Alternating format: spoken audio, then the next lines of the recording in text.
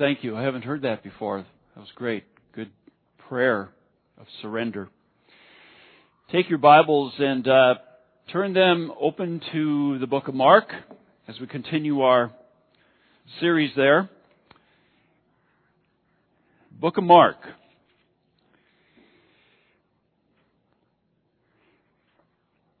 Last Sunday we were in chapter 2.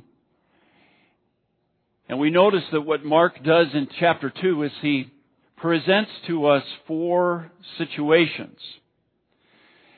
And in each one of those 4 situations, the religious leaders of that time are challenging Jesus. And so we looked at each of those times, identified what they were challenging about Jesus, about what he was doing, about what he was saying. We looked at Jesus' response and what he was trying to reveal to them as far as truth about himself. When we come to chapter 3 today, we're going to find out that these religious leaders just wouldn't give up. They just kept on with their challenging. And that's what Mark is going to present in chapter 3. And what I want you to see in chapter 3 is how when we go from chapter 2 to 3, we see the tension rising between Jesus and the religious leaders. The heat is increasing. It's getting hotter between the religious leaders and Jesus. You know, last night, about 4 o'clock, I got our sauna started. And I off and on would be checking it. And as you know, if you have a sauna and you do this on Saturday nights or wherever, every time you go to check it, the heat has risen some. And the heat keeps rising. And it gets hotter and hotter in the sauna. And finally, you go into the sauna to take sauna, and it has become so hot that when you pour the water on the rocks, your earlobes start burning.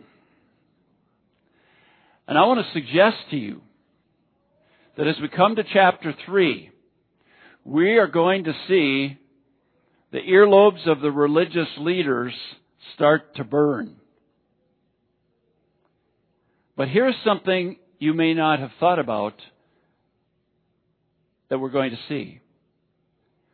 As the tension rises in chapter 3, I believe the earlobes of Jesus are going to get hotter. Because I think the tension is being experienced by both parties.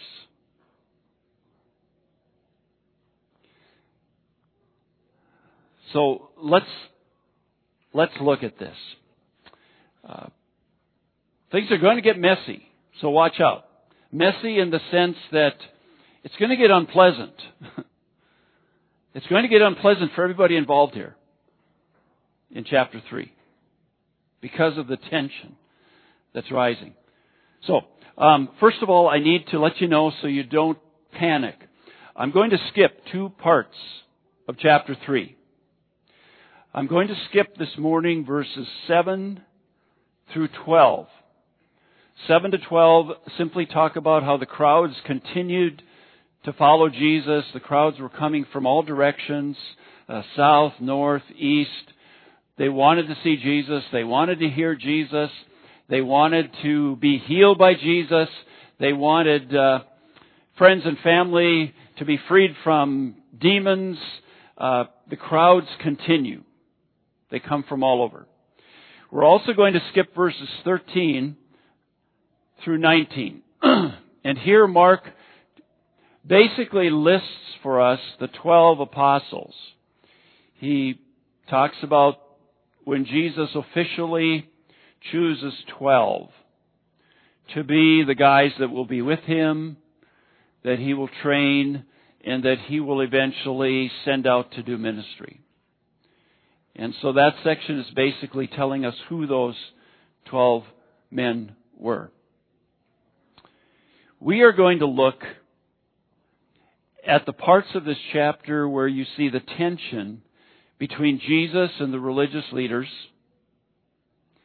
and where we see tension beginning between Jesus and his family, which might surprise you.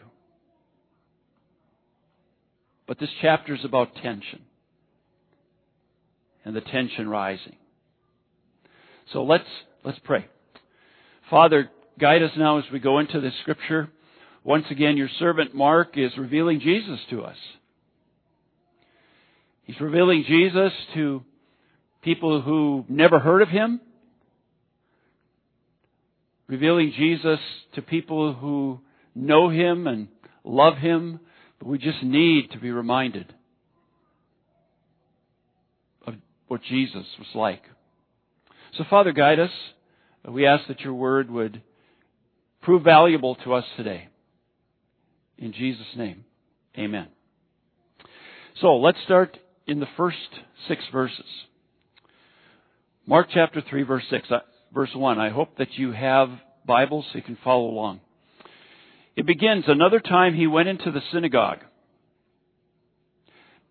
I don't know if you've noticed when you read the Gospels, but it's pretty clear to see that was a habit of Jesus. It must have been important to him. It seems like anytime Jesus was in a town on the Sabbath, he would gather with people at the synagogue. It was important to him. That was something that he seems to continually do. And so here we have him going to the synagogue on the Sabbath. Mark tells us who was there besides all the regular people. He says in verse 1, and a man with a shriveled hand was there. So there's this guy at the synagogue gathering with everyone else, and he has a shriveled hand. You can kind of picture that. It would be visible. He's probably embarrassed about it. Who knows how long it's been there, how it happened, but he has this shriveled hand. Someone else is there. Verse 2. Some of them were looking for a reason to accuse Jesus. So they watched him closely to see if he would heal the man on the Sabbath. In verse 6, we find out these are Pharisees, religious leaders. So they're there, like they usually were, in the synagogue on the Sabbath, but they're there to watch Jesus. They are going to see what he will do. They know there's a man there with this shriveled hand. What is Jesus going to do on the Sabbath? They want to find something to accuse Jesus of. Let me just stop here and bring this up. I know it would have been terrible having a shriveled hand, okay? That probably was a very difficult thing for this man. But it's not a physical emergency. Can we agree on that? I mean, he just had a deformed hand. Not a medical emergency. Probably had it a long time. So if that is the case, and Jesus knows that these Pharisees are there like usual, watching him to see if they can see something to accuse him of, couldn't Jesus have just decided, it's not worth it. I can heal him tomorrow. This isn't a medical emergency. I can find this man tomorrow and heal his hand. And avoid what? Tension between him and the Pharisees. Does Jesus make that choice? Verse 3. Jesus said to the man with the shriveled hand, stand up in front of everyone. Has the man stand up. And with the man standing there, verse 4, then Jesus asked them, who's he addressing with the question? The Pharisees, the ones who are watching closely to see what He will do. And He asked them, which is lawful on the Sabbath? To do good or to do evil? To save life or to kill? He just poses the question to them. Now, let me pose those questions to you children who are here. Okay? Kids, here's the question. On the Lord's Day, is it better to do good or to do evil? Somebody shout out the answer. Better to do good? You're right. Good answer. Second part of the question. On the Lord's Day, kids, is it better to save a life or to kill someone? To save. You're right again. You know the answer to the questions. Look how verse 4 ends after Jesus asked the question. It says, but they, these men, remained silent. Jesus had just asked them questions that were so obvious that even you boys and girls knew the answer to. Easy, right? Easy questions. And He asked them to these religious leaders, these grown men who are smart, and obviously knew the answers to the questions. But they choose to say nothing. They just sit there.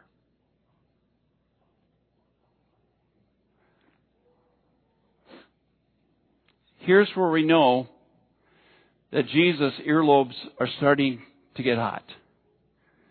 Here's where we know that Jesus also is feeling the tension. It says in verse 5, He looked around at them. In what? Anger. Jesus is angry at this point. He looks at these men whom He knows are just looking for something to accuse Him of. He looks at these men who aren't even willing to answer a simple question that even children know the answer to. And they're just sitting there. And Jesus looks at them in anger. And not only anger, it's an interesting mixture here. Because it says, and deeply distressed. That's sorrow, that's grief. So right now Jesus is feeling anger at these men. At the same time, He's feeling sorrow and grief concerning these men. Why? It says, because of their stubborn hearts. These men were so stubborn in their hearts. And it makes Jesus angry. It also makes Him grieve and be sorrowful. And so what does He do? He says to the man, stretch out your hand. And so the man stretches out his shriveled hand. And as he stretched it out, his hand was completely restored. He's healed.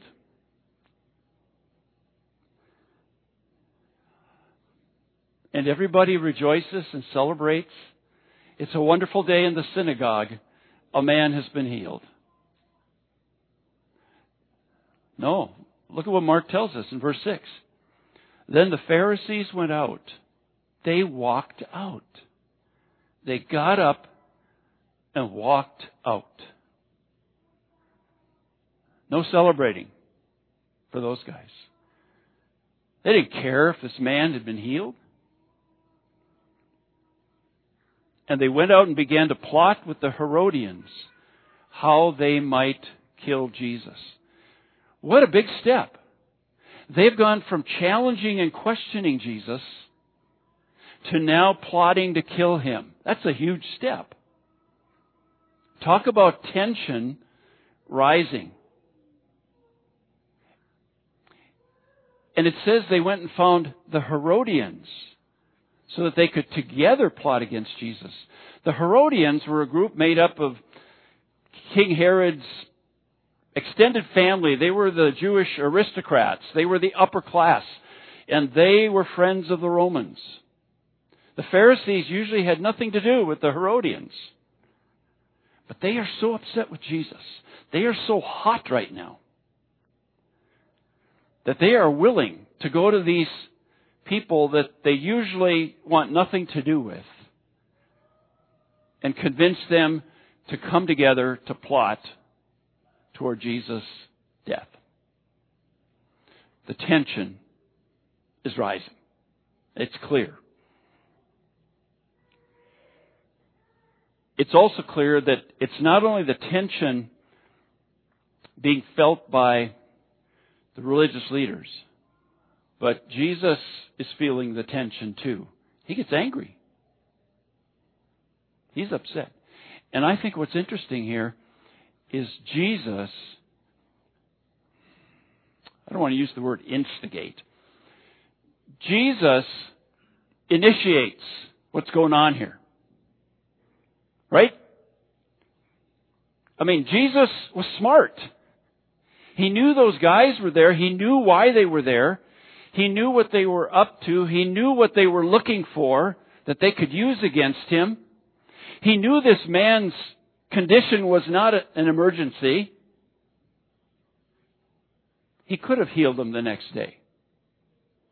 But Jesus initiates what's going on. He's the one that had the man stand.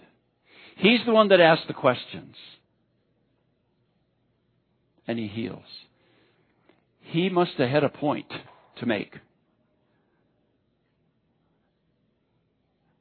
Put it this way. Jesus is getting tough. Is that okay with you to say that? At this point, Jesus is getting tough. Chapter 2, he's challenged 4 different times, and he just so wisely and calmly seems to embarrass them and shut them down. But the heat is rising with Jesus too. And now he's getting tough. And he initiates what happened on this Sabbath in the synagogue. And the result is the religious leaders walk off in a huff and find the Herodians to join them in a plot to kill Jesus. Let's go to verse 20. We move from the synagogue to a house. Doesn't say whose house. Verse 20 says Jesus entered a house, and again, as usual, a crowd gathered, so that he and his disciples were not even able to eat. I mean, the crowds were always so big and so packed in and wanting so much from Jesus that he and his disciples couldn't even eat. Verse 22. It says, and the teachers of the law, religious leaders, who came down from Jerusalem.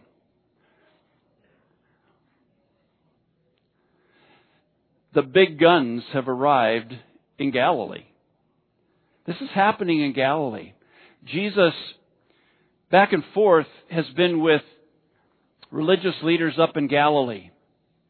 Synagogue leaders, whatever. But now, in this section, Mark says, the big guns came up from Jerusalem. And they're among the crowd. And they're hearing Jesus. And they're watching what Jesus is doing. Healing people. Casting out demons. And these religious leaders, Mark says, have come to a conclusion about Jesus. So let's read this. Verse 22. The teachers of the law who came down from Jerusalem said, "He is possessed by Beelzebub, by the prince of demons. He is driving out demons." What's their conclusion about Jesus, these religious leaders?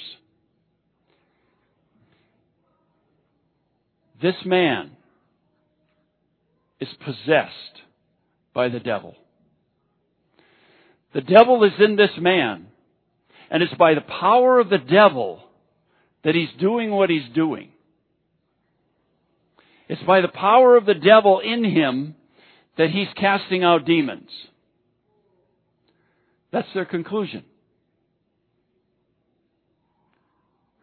Jesus responds. I mean, this is a serious accusation, right? This is serious. To say Jesus is possessed by Satan, and what he's doing is by the power of Satan. Jesus responds in a very logical way. Because what these religious leaders are saying is not logical. So notice how Jesus presents his logical response. Verse 23. So Jesus called them and spoke to them in parables. How can Satan drive out Satan? That's a good question. Pretty logical, isn't it? How can Satan drive out Satan? Verse 24. If a kingdom is divided against itself, that kingdom cannot stand. If a house is divided against itself, that house cannot stand. Logical. And if Satan opposes himself and is divided, he cannot stand. His end has come.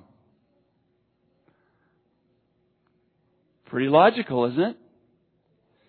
They're saying that Jesus is possessed by Satan and that it's by the power of Satan that he's casting out demons. And Jesus just says, how could Satan cast out Satan? Why would he? Doesn't even make sense. Why would Satan in his kingdom divide himself against himself? Why would Satan in his house divide himself against himself? It just doesn't make sense. The conclusion that they've come to about Jesus. And then he says this in verse 27. In fact, no one can enter a strong man's house and carry off his possessions unless he first ties up the strong man. Then he can rob his house. So, what's he getting at? Well, he's saying before you can go into a strong man's house and rob him and take what's his, you have to deal with the strong man. You have to tie up the strong man. Then you can go in and steal what's his. So, what's he trying to say? I think what he's saying is that the strong man is Satan. His possessions are these people that he's controlling through demon possession. And he's saying, you can't free those people, you can't take those possessions of Satan unless you are stronger than Satan. I think he's suggesting, which is true, that he is stronger than Satan. That he is not possessed by Satan. He is not working by the power of Satan. He is working against Satan. And he is freeing people from Satan's control. And he's able to do it because he is stronger than the strong man. He is stronger than Satan.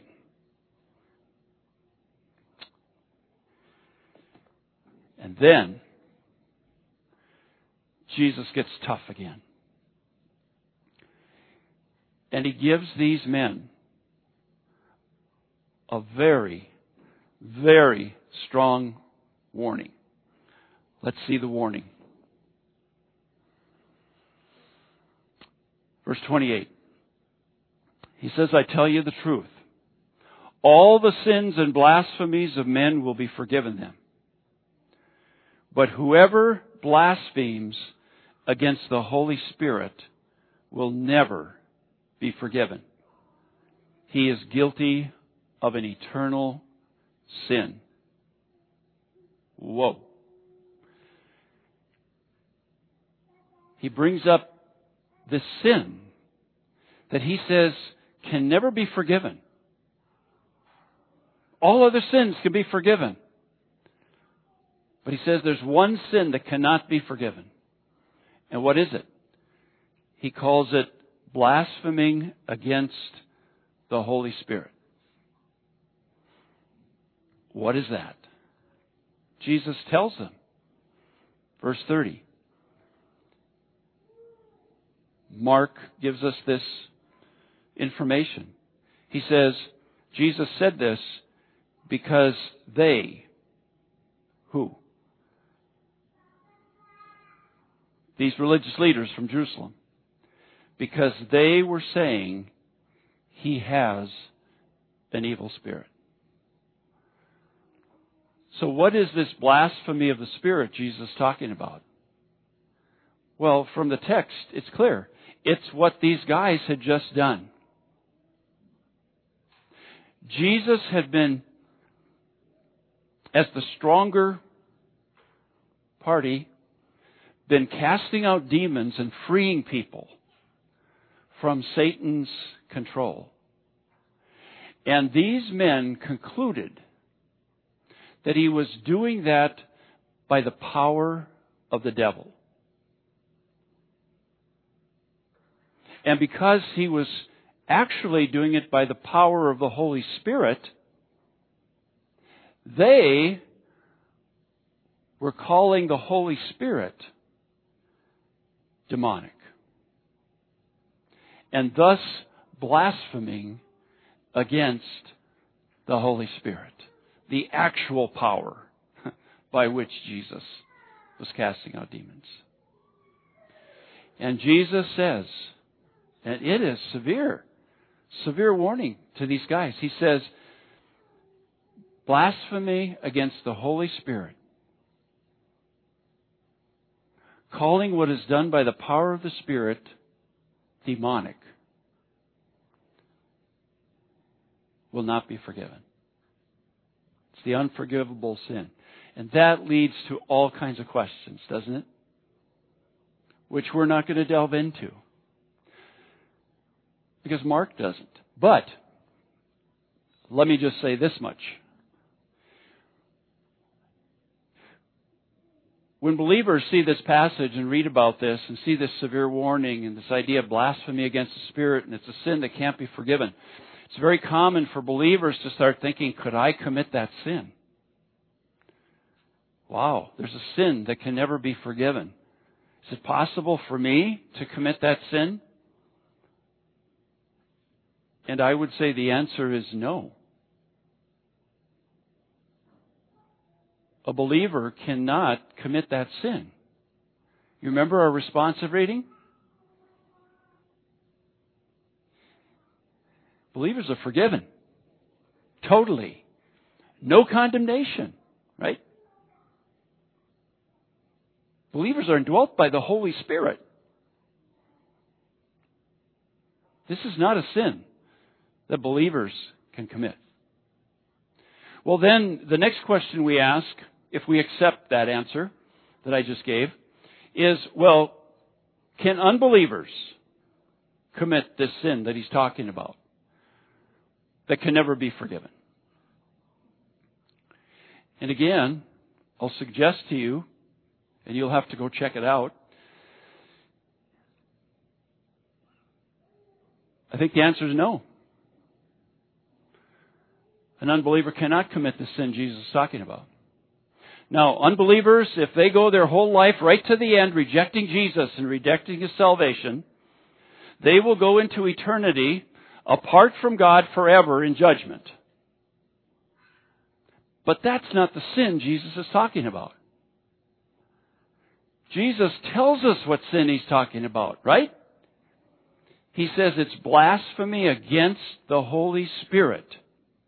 And Mark says he said it because those men had just attributed to the devil what the Holy Spirit had done.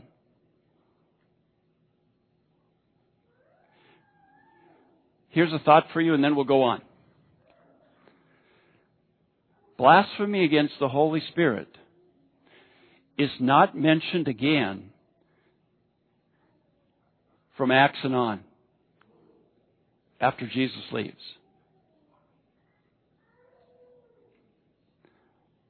I would suggest the reason is that is a sin that had to be committed when Jesus was here in person. And when people saw him with their own eyes cast out demons by the power of the Holy Spirit and still attributed that to the devil. I want you to think about that and stop worrying about the unforgivable sin. Jesus is warning a group of men who are teetering on the edge of that unforgivable sin. And he gives them this warning. So, obviously the tension is rising. Is that pretty clear?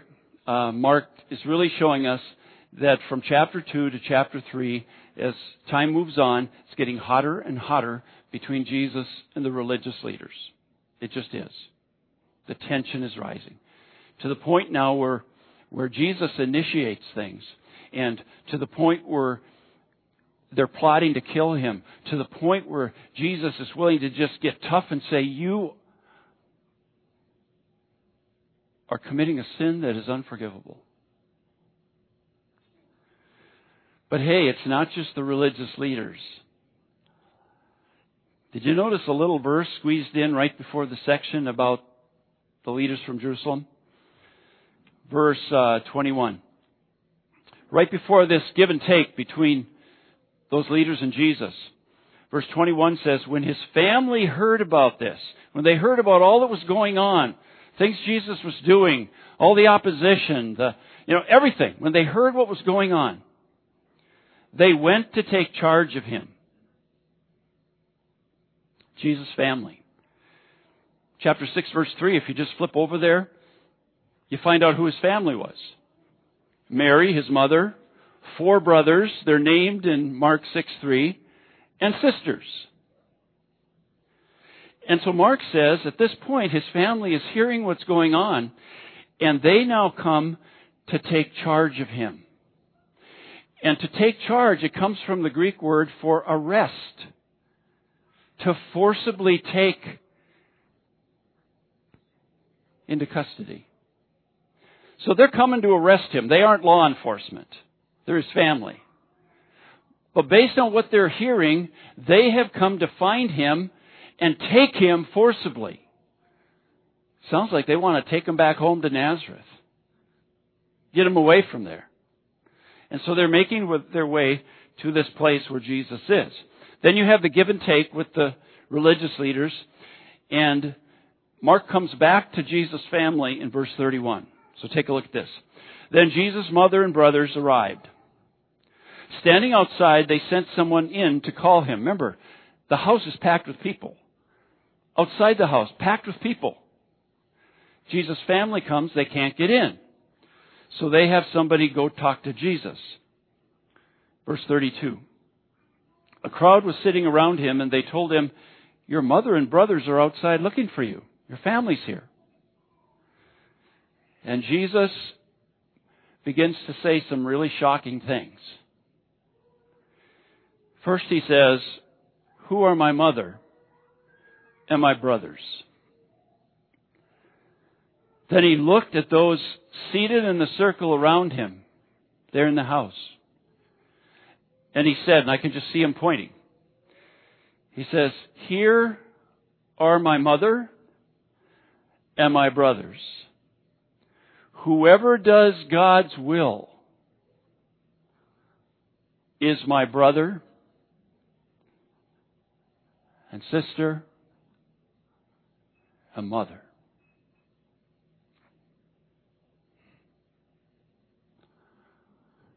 That would be shocking.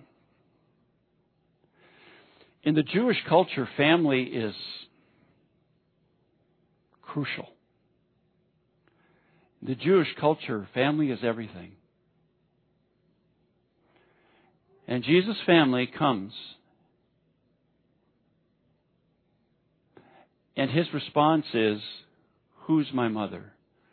Who's my brothers? And he points to all these people, and he says, this is my family. Anyone who does the will of God, anyone who has that in common with me, is my family.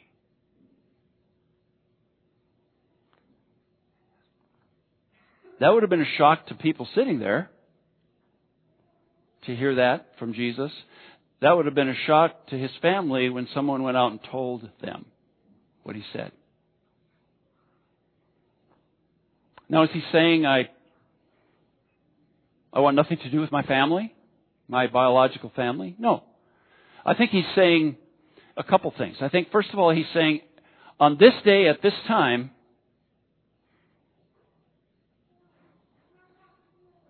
this is my family. Plus, he knew why they were coming, right? He's Jesus. He knew why they were coming. The second thing he's doing, I would suggest, is he is revealing a truth here. And that is that there's another family. That he has come to make another family. There's a new family. And it's made up of Jesus and anyone else who desires to do the will of God. It's a spiritual family.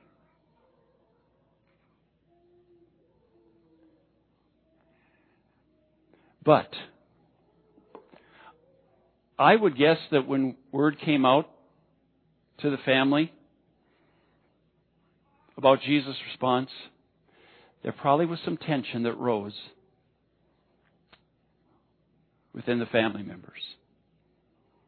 Mary's wondering, why in the world does he not want to see us? And the brothers, they probably haven't been believing anything he has been saying anyway. And they're just, that maybe even anger. What's the problem? We can see the problem of the religious leaders. I mean, they were jealous of Jesus. Jesus was a threat to their power and authority, their leadership. They may have seen Jesus as another false teacher, a fraud, claiming to be the Messiah, and they were just protecting their people as spiritual leaders from another false teacher. They were feeling competitive. We can see how all that tension would be rising. He was embarrassing them in public. He was humiliating them with the way that he would respond to them. But the family, what's their problem? Well, you notice in verse 22 there, or verse 21, they come to forcibly take him because they think he's out of his mind. His family thinks he's out of his mind. They're hearing what he's doing. I don't know, do they think he's too radical?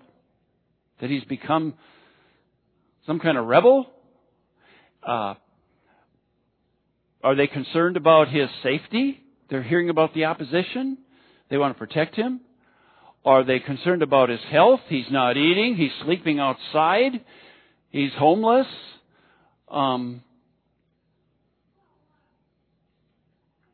Do they think his claims to be the Messiah are crazy? Whatever it is, they have a problem, and they want to get him out of there and bring him home. And so there must be tension here. As Jesus says, nope, right now, there's another family. It's all these people. Anyone who does the Father's will, they're my family, and they need me right now. And so the tension must have been growing. And as Mark goes on, we'll see Mark coming back to the family. and see the tension again. So, chapter 3, tension. That's what Mark is presenting to us. He wants us to realistically see that these were tough times. The tension kept rising between Jesus and these religious leaders, and you can see it beginning to start between Jesus and his own family. To wrap it up, let me ask you this. These days, is there any tension between you and Jesus? Are you experiencing tension between you and Jesus? Maybe you're an unbeliever, you've never trusted Christ for salvation, but people keep sharing the gospel with you and you keep hearing it, and people keep encouraging you to consider giving your life to Jesus, and you keep resisting it. And every time you hear the gospel, the tension just increases. Is there tension between you and Jesus because for some reason you don't want to give in to him? You don't want to give up control of your life? You don't want to surrender to him? My fellow Christians, is there tension these days between you and Jesus? Are you involved in some kind of disobedience? You know it's wrong. And it's created this tension between you and Jesus. The relationship isn't what it should be. Maybe you know what God's will is. You know what Jesus wants you to do. But you're refusing. And there's tension between you and Jesus and what he wants. Maybe there are things Jesus says written in Scripture, and when you read them, you understand it, but it's like, I couldn't do that. Forgive? Love my enemies? On and on. Maybe there's tension between you and Jesus because of things he says and teaches. Maybe there's tension between you and Jesus because he's not cooperating with you. You've been praying and praying, and nothing's happening. You want Jesus to do something you know he can do. He's done it for others, but it's not happening. And it's causing this tension between you and Jesus in your relationship. Maybe it even bothers you what he said about family. Those of you who think family is everything.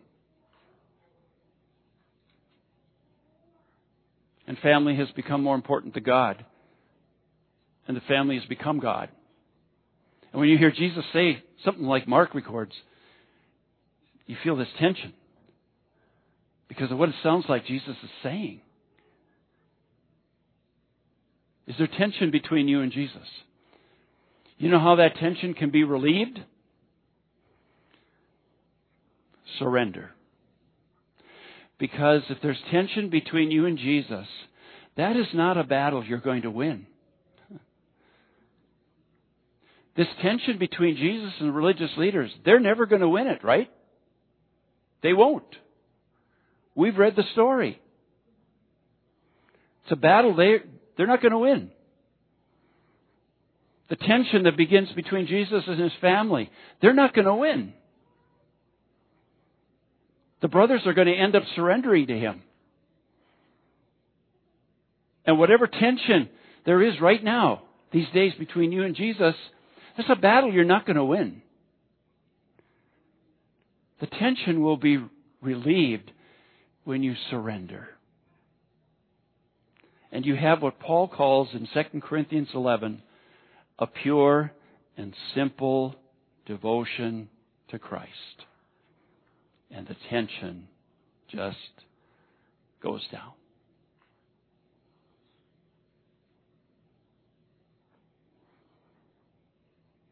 Let's pray. Our Father, thank you that we not only see all the really exciting, positive things as you reveal Jesus to us, but we also see the reality of the difficulty, the reality of the tension, the reality of the opposition, the reality of Jesus getting tough, the reality of Jesus even getting angry, the reality of Jesus giving warnings.